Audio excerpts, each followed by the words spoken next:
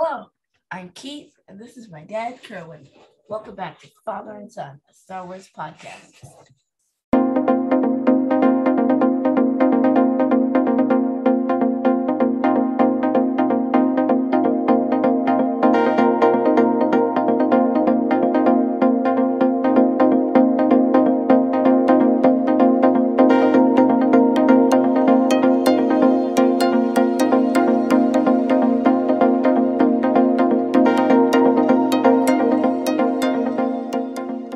Thank you for joining us. We have Maceo here, right? Maceo, we're going to do another read aloud, and we have a special guest who's going to read to us, Crystal Velasquez. She is an author of young adult novels, and we're going to get ready right now. Thank you, Crystal, for joining us.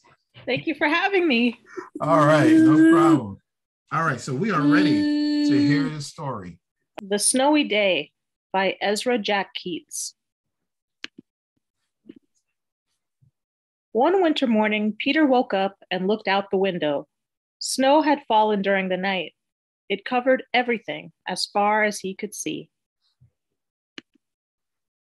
After breakfast, he put on his snowsuit and ran outside. The snow was piled up very high along the street to make a path for walking. Crunch, crunch, crunch. His feet sank into the snow. He walked with his toes pointing out like this. He walked with his toes pointing in, like that. Then he dragged his feet slowly to make tracks. And he found something sticking out of the snow that made a new track. It was a stick that was just right for smacking a snow-covered tree. Down fell the snow, plop, on top of Peter's head.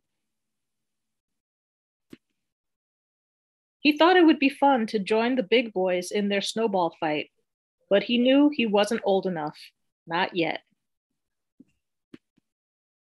So he made a smiling snowman, and he made angels.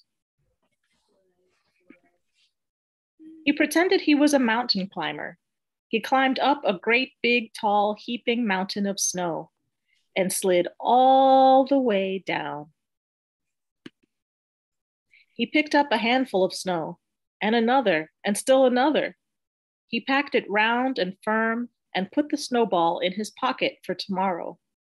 Then he went into his warm house. He told his mother all about his adventures while she took off his wet socks. And he thought and thought and thought about them. Before he got into bed, he looked in his pocket. His pocket was empty. The snowball wasn't there. He felt very sad. While he slept, he dreamed that the sun had melted all the snow away. But when he woke up, his dream was gone. The snow was still everywhere. New snow was falling.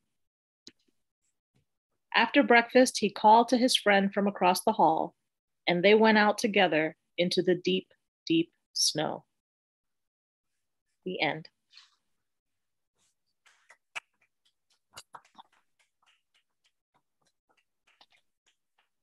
So thank you once again. This is wonderful. We really You're welcome. Taking part of the read along.